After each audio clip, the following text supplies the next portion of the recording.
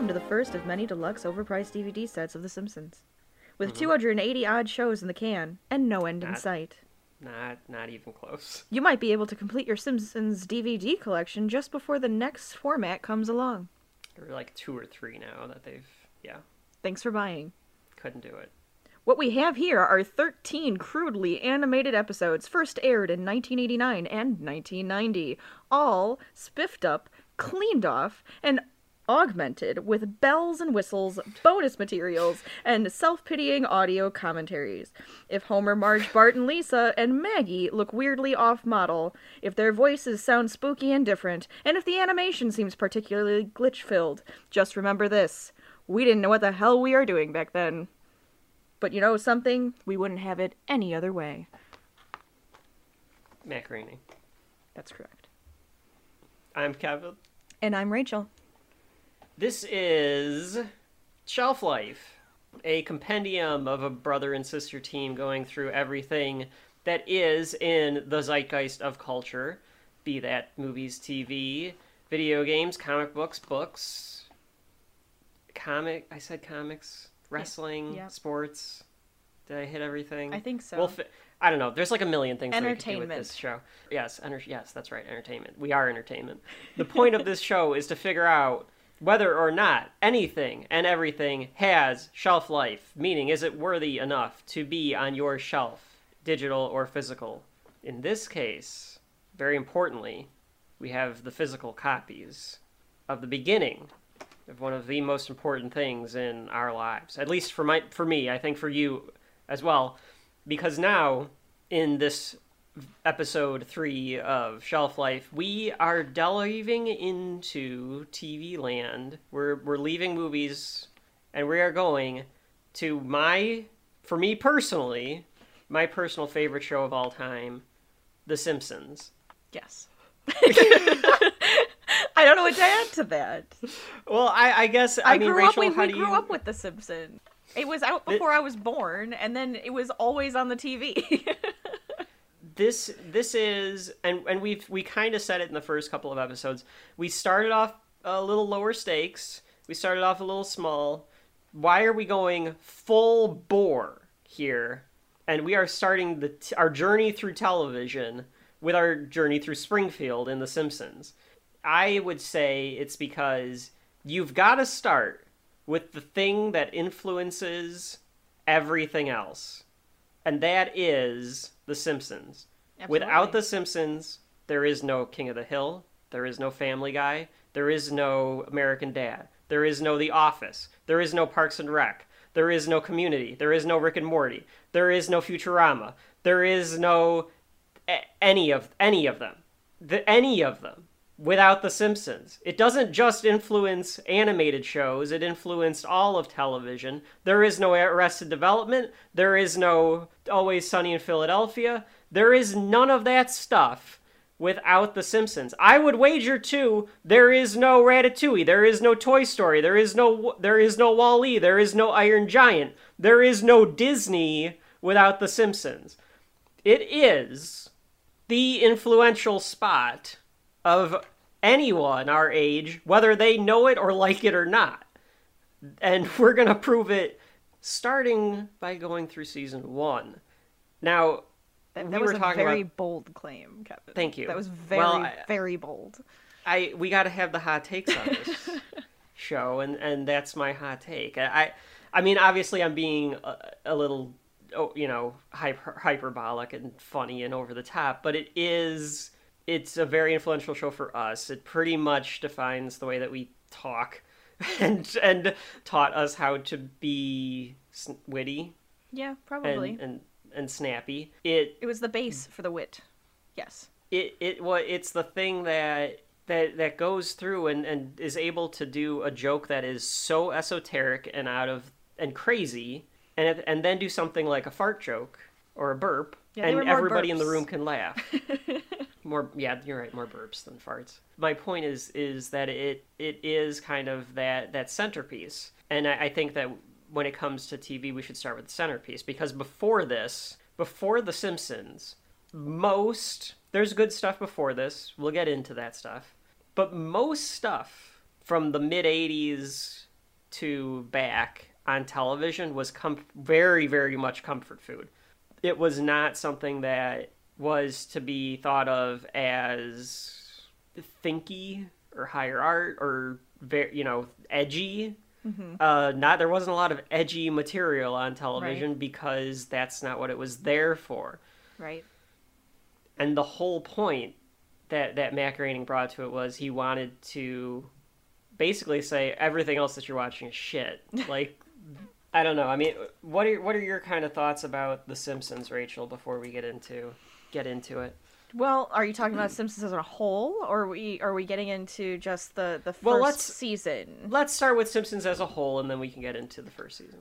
So, I mean, like I said before, we grew up with The Simpsons. It came out like a few years before I was born, so I guess that kind of tells you my age. But at the same time, it was on every time we were having dinner. I always remember having The Simpsons on, and it would be like just like that little 20-minute episode that we'd watch. And there always were those ones that you were excited to watch and see, and all the lines that you were like anticipating, especially obviously after you've seen them and wanted to watch the reruns. I don't know. It's just kind of the basis for everything that we say and everything we do and how we like to tell jokes. Really, it has that nice rhythm to it that like leads us to the next point. I would say that the early Simpsons is what I love. Golden Age. The golden age of The Simpsons is where I am at. I don't remember what season. I completely just dropped it. But I no longer watch the new Simpsons anymore. I'll make another bold statement. I mean, I think that it's important. I think the way that there's a few things when we're evaluating whether something has shelf life or not, and I mean we're going to do this season by season, episode by episode. I look at The Simpsons as being at least two different shows. You have The Simpsons, and then The Simpsons. Yep. And yes, that was a Simpsons reference, but I don't know when the cutoff is either, and maybe we'll find out as we go through our journey of The Simpsons. But I think it's just something where the humor didn't necessarily change, but it evolved with the times. It wasn't as good, and I know. No, I hate it now. The defense. I hate it now. I will be blatantly honest and say that I do not enjoy the jokes. I do not enjoy the characters. I do not enjoy the plot lines. I think that they should have stopped once their wit ended. They should have stopped, but they didn't. We will figure out like at what point does The Simpsons seasons and episodes stop having shelf life. I think there are diamonds in the rough, probably. Maybe we can find diamonds in the rough, or people can suggest, let us know what some diamonds in the rough are once we get past Golden Age Simpsons. Mm-hmm. But the reality is, there probably will be like a cutoff point. The other thing about this is what you have in your hand, Rachel, is my copy, my personal copy from the year 2001 of The Simpsons Season 1 on digital video disc. Yep. Also known as DVD. It's something you can't get anymore because, as we know, and as our ongoing feud would indicate, it is only available on Disney Plus, or if you can find one of these DVDs lying around. And I would love to have all of these on Blu-ray. I don't think that Disney has any intention of Oh, absolutely not. They just want you to buy their streaming site because it's more expensive to do that. In the long run. In the long run. But they force you to do it now. But I do think I think that we can go, through this with the DVDs and just kind of say, like, if you don't have the DVDs, and there's probably a lot of people out there that don't have the DVDs, especially Season 1, because people seem to poo-poo Season 1 a lot. Matt Groening even says it on the quote that you did at the beginning. I think going through them on Disney Plus is still important, and hopefully they have everything fixed I was gonna say... that they don't have the jokes cut off. Season 1 doesn't have as many background jokes as the future seasons. I didn't see as many like they called them sign jokes. Sure. I didn't see much, yeah.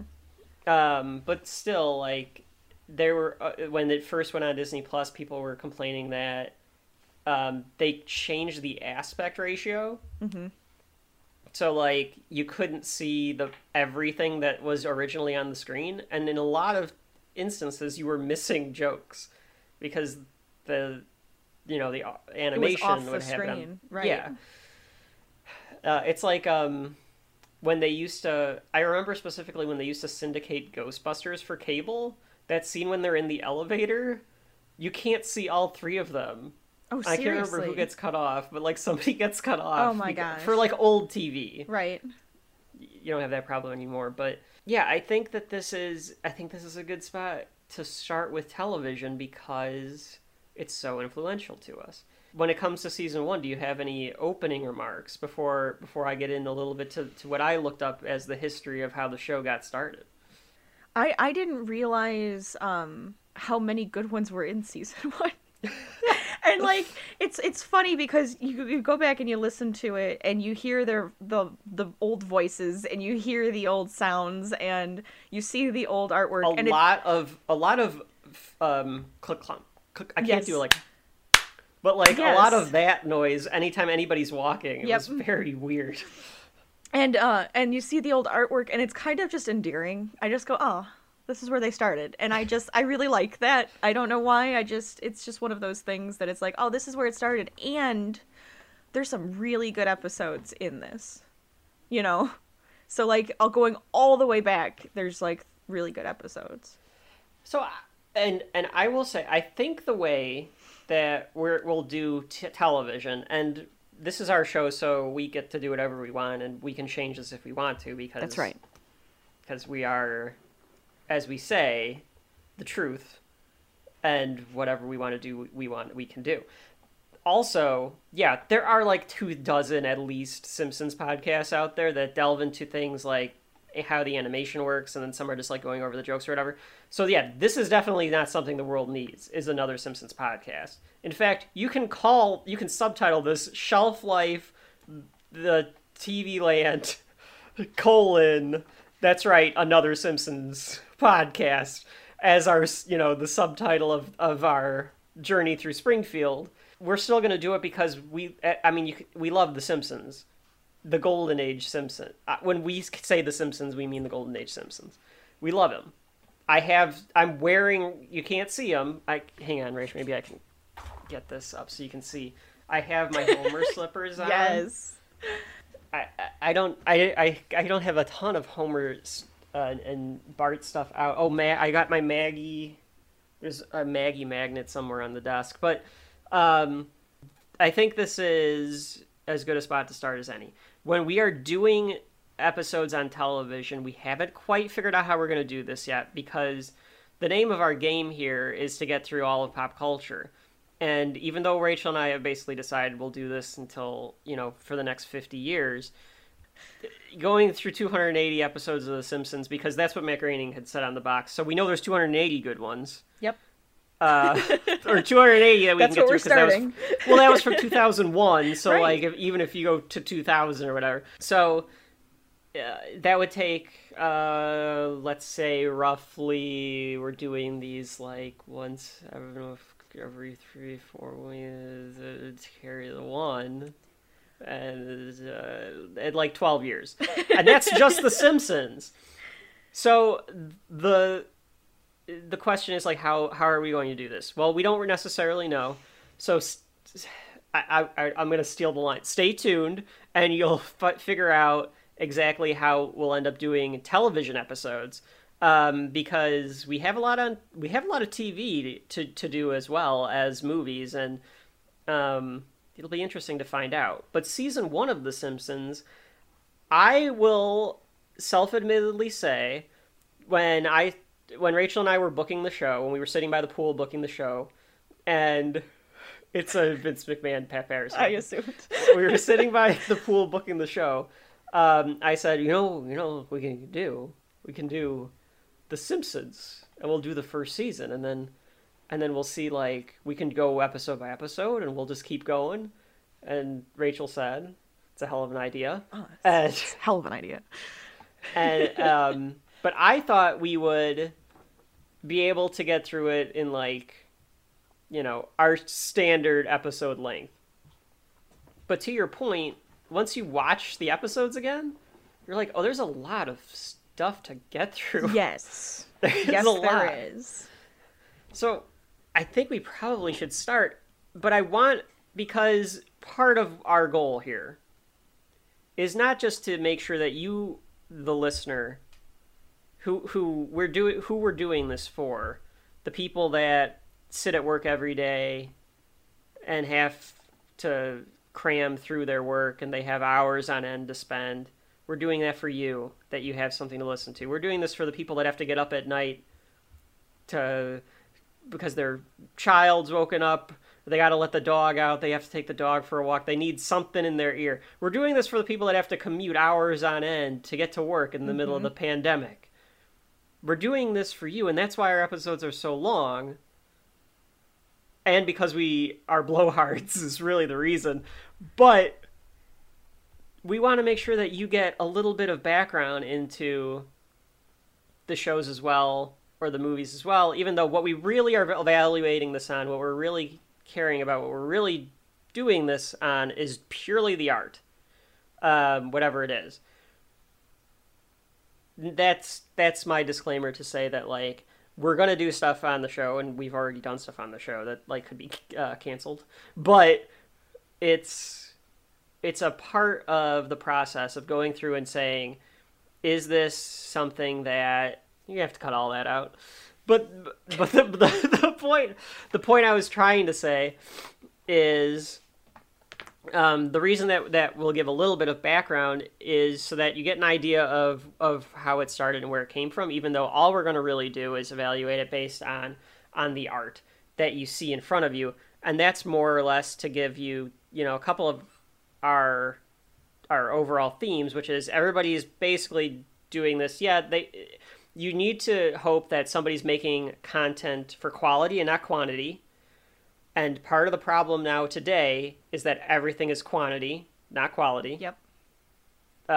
Including The Simpsons, Yep. Because we just need more shit to put on Disney Plus. Making sure that everyone understands that everyone that is in Hollywood or wherever else we go on the journey through shelf life is basically just trying to carny you out of what you find interesting. That being said, let me start with saying where The Simpsons began. Let's form the show, Rachel. How to start forming this show, shall we? Okay. I'm okay with that. Let's start there. The show starts. The Simpsons actually begins with James L. Brooks. Not Matt Groening. I'll start with James L. Brooks. James L. Brooks is a prolific producer of television and movies in the 70s and 80s. He's worked on The Mary Tyler Moore Show, Taxi, the movie's Broadcast News, Terms of Endearment, all of this stuff. He's known as being very good at combining sentimentality, actually kind of being more of an elevated, like, smart, and then, like, funny at the same time kind of thing. That's his shtick.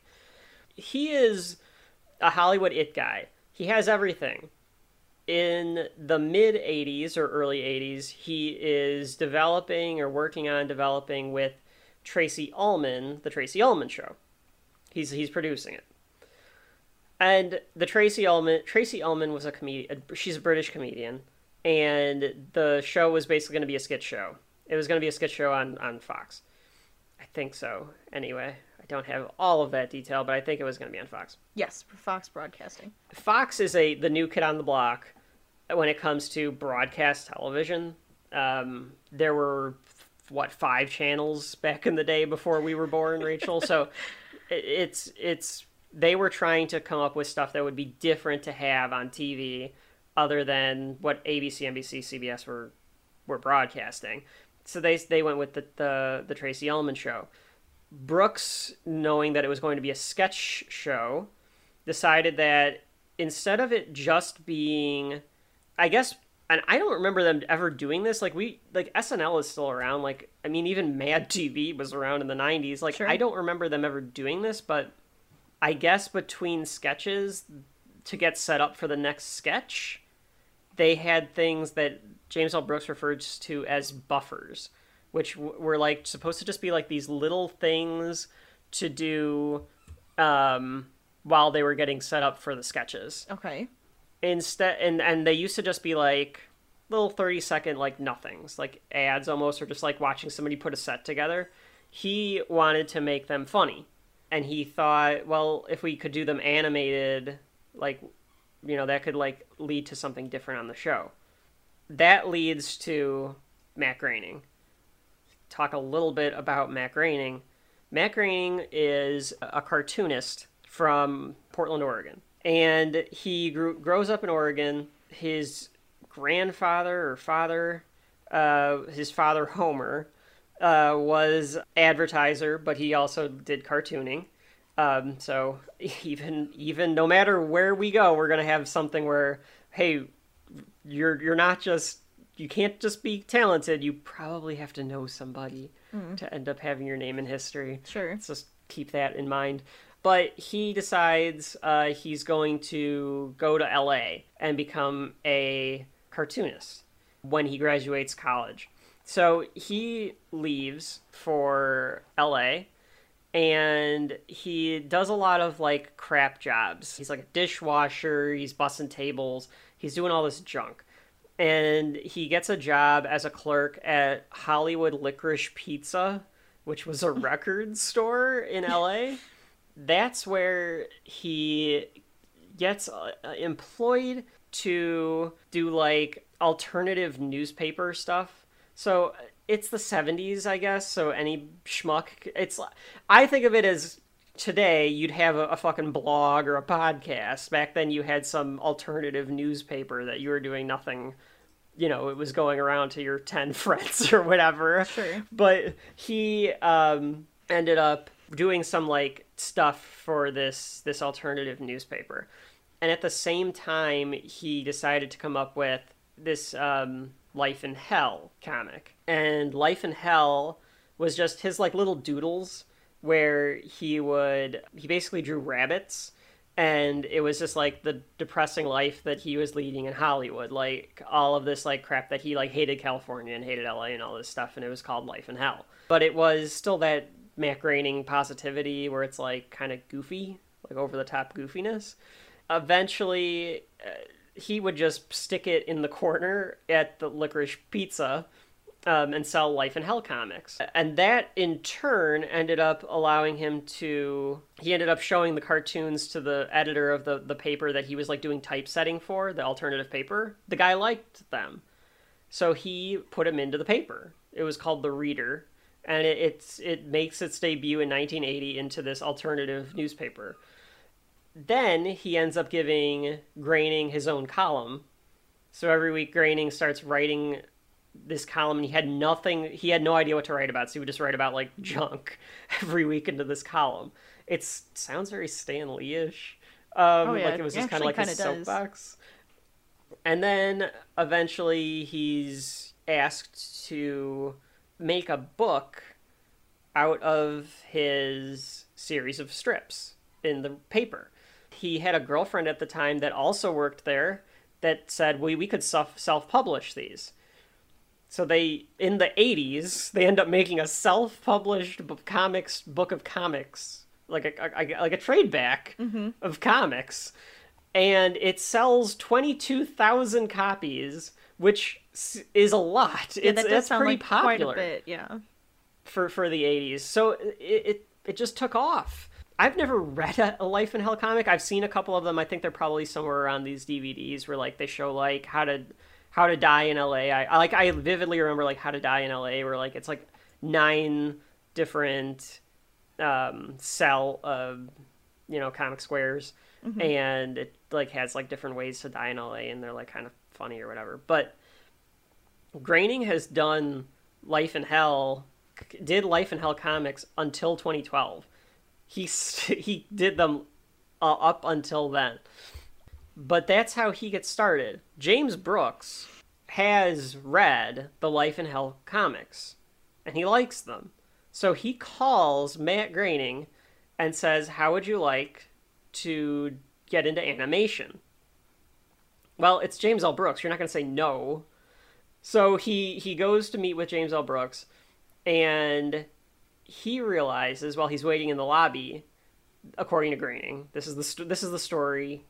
All of these people have a story, right? Sure. But he says, I didn't want to give them Life in Hell, because if whatever this show was, if it doesn't work, if people don't like it, that's the end. He can't do anything else, because the Life in Hell comics is how he's making his living. Mm-hmm. And he thinks it'll tank the Life in Hell comics if it doesn't go well. So he decides to quickly sketch out and come up with this family of characters. He comes up with a dad named Homer, names him after his dad. He draws a character named Marge. His mom is named Margaret. He draws two girls, one named Lisa and one named Maggie. He has two little sisters named Lisa and Maggie. And then he draws a boy, and he doesn't want to name it Matt because he thinks that's too obvious, so he names him Bart, an anagram for brat. So Brooks likes the idea, and they go to town, and they decide that they're going to make this show, but they're just little shorts. They're just little, 2 minutes each, episode of the Tracy Ullman Show, and they're really bad. Have you watched any of them? I have not watched any of those before, no. So here's one now. Well, good night, son. Dad? Yeah? What is the mind? Is it just a system of impulses, or is it something tangible? Relax. What is mind? No matter. What is matter? Never mind. Thanks, Dad. Good night, son. Good night, Lisa. Good night, Mom. Sweet dreams. Thanks, Mom. Sleep tight. I will, Mom. Don't let the bed bugs bite. Bed bugs? When the bough breaks, the cradle will fall, and down will come baby cradle and all. Sweet dreams.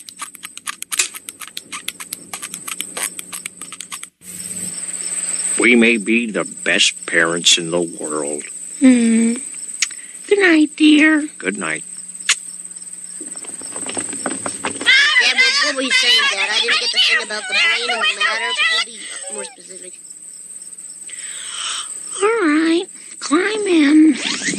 There's nothing to worry about. Now, everyone go to sleep. Good night.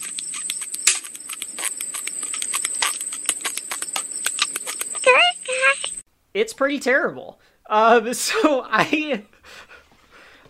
when we get to the 138th episode spectacular, I think we'll just include Troy McClure going, about joking about how bad Oh my god, the yes. sketches are. Hi, I'm Troy McClure. But because it was something different. It was, I guess, it's hard to judge, but they're just these shittily drawn things. So they hired this animation studio that never really did anything like this before. Somebody at the animation studio said, why don't we make them yellow because it would stand out? That was all the thought that went into that. So now they have all these bright colors and things like that. He did draw all of the hairlines, the hairstyles, to make sure that you could identify them in silhouette, which is still a brilliant move, because if you see those heads anywhere on the planet, you know exactly what that is. They debut in 1987 on the Tracy Ullman Show, and they do some sketches on the Tracy Ullman Show. They go through that a little bit. Now we get into the point where, hey, they're all right. They're doing all right. It's a popular thing. This is where it comes to Fox wanting to have a half an hour show that can be something totally different from the other channels. They've got Married with Children coming up. They want something to go along with it. James L. Brooks negotiates with Fox and Klasky Chupo, which is the animation house, to get The Simpsons as a half an hour television show. And this is extremely risky for Fox. So they said they will pay for it. Fox paid, and they thought, is this going to work? Groening, because or James L. Brooks, because he's James L. Brooks, also got it signed into the contract that they could, meaning Fox, could give notes about the show. They could say what they want to change about the show, what they want in the show. The Simpsons could say, great, and throw them away. They didn't have to... It was completely up to the people working on The Simpsons what the show would be. And that's key, I think, because of how everything's changed now. Do you think that's not the same? Because I was just thinking that. that they couldn't get away with it. Yeah, they don't get a say anymore. They probably have zero say. It's whatever the hell big execs say is funny to put onto the screen at this point. Yeah. Well, I mean, their characters aren't characters anymore. It's whatever's funny. Use that character to do this thing because it would be funny. Well, yeah. The manatee writing that yes, that 100% refers to, yeah, where it's just a manatee rolls a ball from one end of the tank to the other, and then whatever's on the ball, you just make a joke about. Yeah, exactly. Yeah. Well, I think too, like, there's a lot of pop culture in this golden age of Simpsons, but it's done in a way that it weaves it into the story, right? As opposed to just now here's a joke about. I don't know, Nicki Minaj or Cardi B. I was trying to think of Cardi B. Is it the one that goes, yeah, that one? Yeah. Well, I did a Wookiee more so than I did hers, though, didn't I? Hers is hard to do. You have to, like, have the like a perfect pitch to do it. I'm not even going to try. Oh, that one. You're just going to do this for the next hour. I'm gonna go from Wookiee to Cardi B every time. Yeah. It's the same thing. I mean, it's the same idea, yeah. So Fox says, okay, we don't have to do these notes. They start developing the show. So I mentioned James L. Brooks, and he worked on Taxi. He decides, well, you're going to need writers for this show. So he gets the best writer he knows, and that is Sam Simon. Sam Simon is the third executive producer on The Simpsons, and his name is on all of the television screens before we enter the episode at the start of the end credits. Sam Simon was a wonderkind. So to give you an idea, Rach, he was born in 1955. He died in 2015, but he was born in 1955. So he's 32 when he's gonna be the head of the writer's room for The Simpsons. Nice. His career is, again, he's born in Los Angeles. He's kind of a privileged kid. His dad's a lawyer and stuff. He wanted to be a writer and an artist since he was a little kid. His parents wanted him to be a lawyer. He was like, no, I don't really want to do that. He seems like the type of guy, and we'll get to this episode. I mean, add this to the list, but do you know that episode of Recess, Rachel, where the kid is better? They all have everyone on Recess has a niche, and then that kid comes along and he ruins it for all of them. I hate that kid. Like, I even understood the pains of that. It was just, like, annoying, because this kid always is better than everybody. Yes, I understand what you mean. I think he seems kind of like that kid, because, like, looking at his Wikipedia page, it's like he was on the football team in high school. He was a cartoonist for the school newspaper. Maybe he's just Delilah from... Well, that or he's just Delilah from the faculty. That too?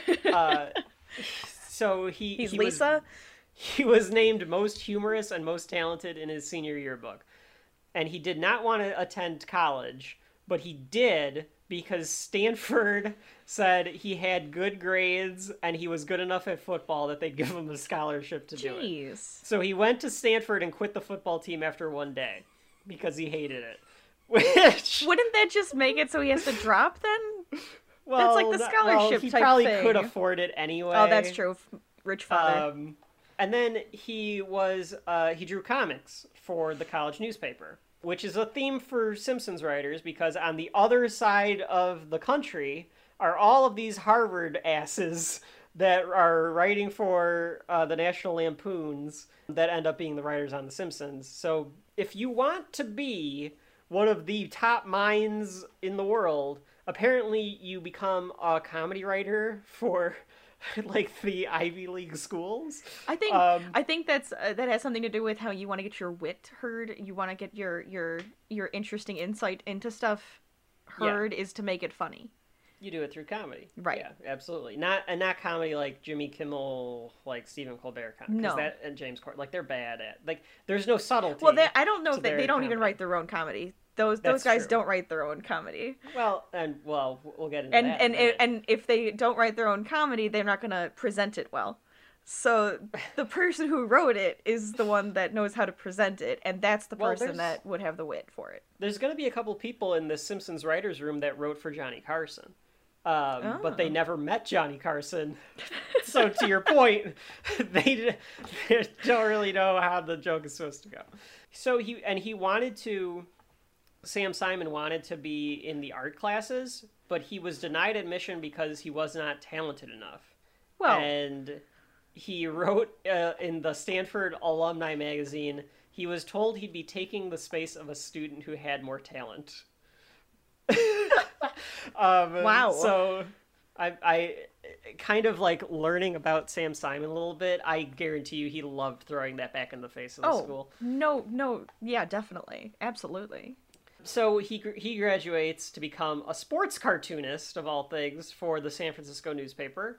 Does a little bit of work at Filmation Studios. Does a little bit of work here and there for some different scripts. And the guy he was working for said he should write a script just to see if Hollywood would take it. So he writes a spec script for Taxi, which is the show that James L. Brooks is producing. Sure. It becomes a show. It's so good. He becomes a writer on the show. He's so good, he becomes the head writer of the show. Instant step walking up the ladder. So that's why James L. Brooks decides, I'm getting Sam Simon.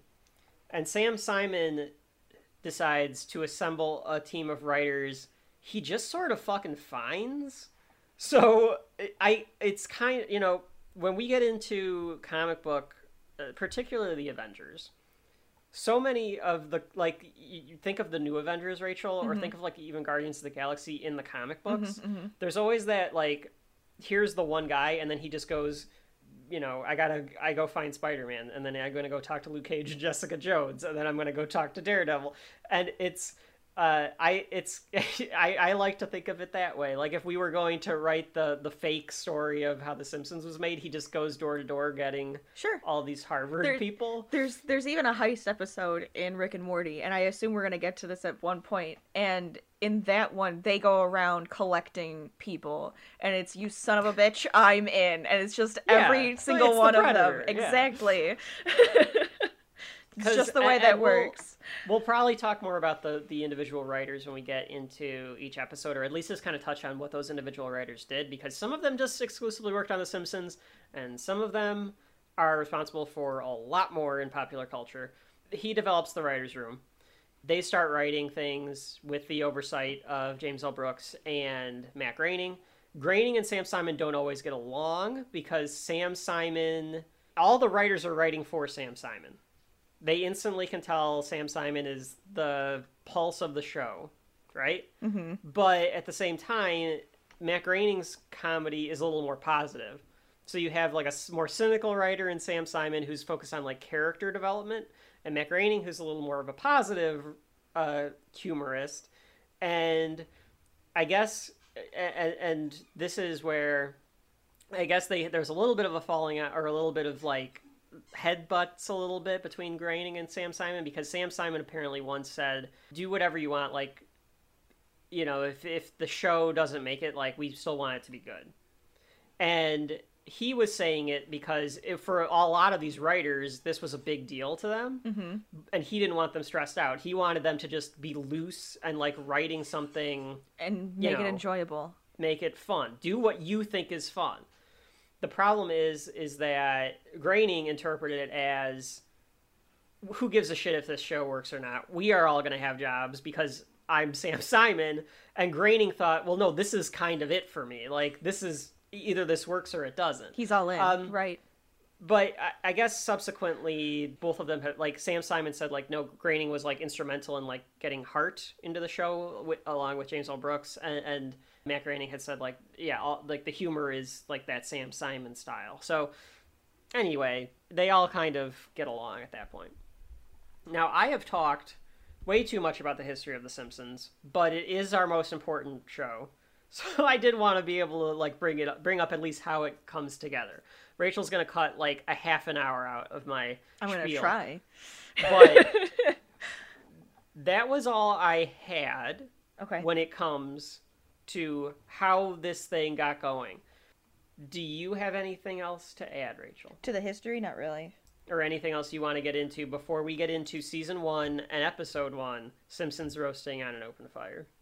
After this word from our sponsor, we'll come back and we will begin our dive into The Simpsons Season 1.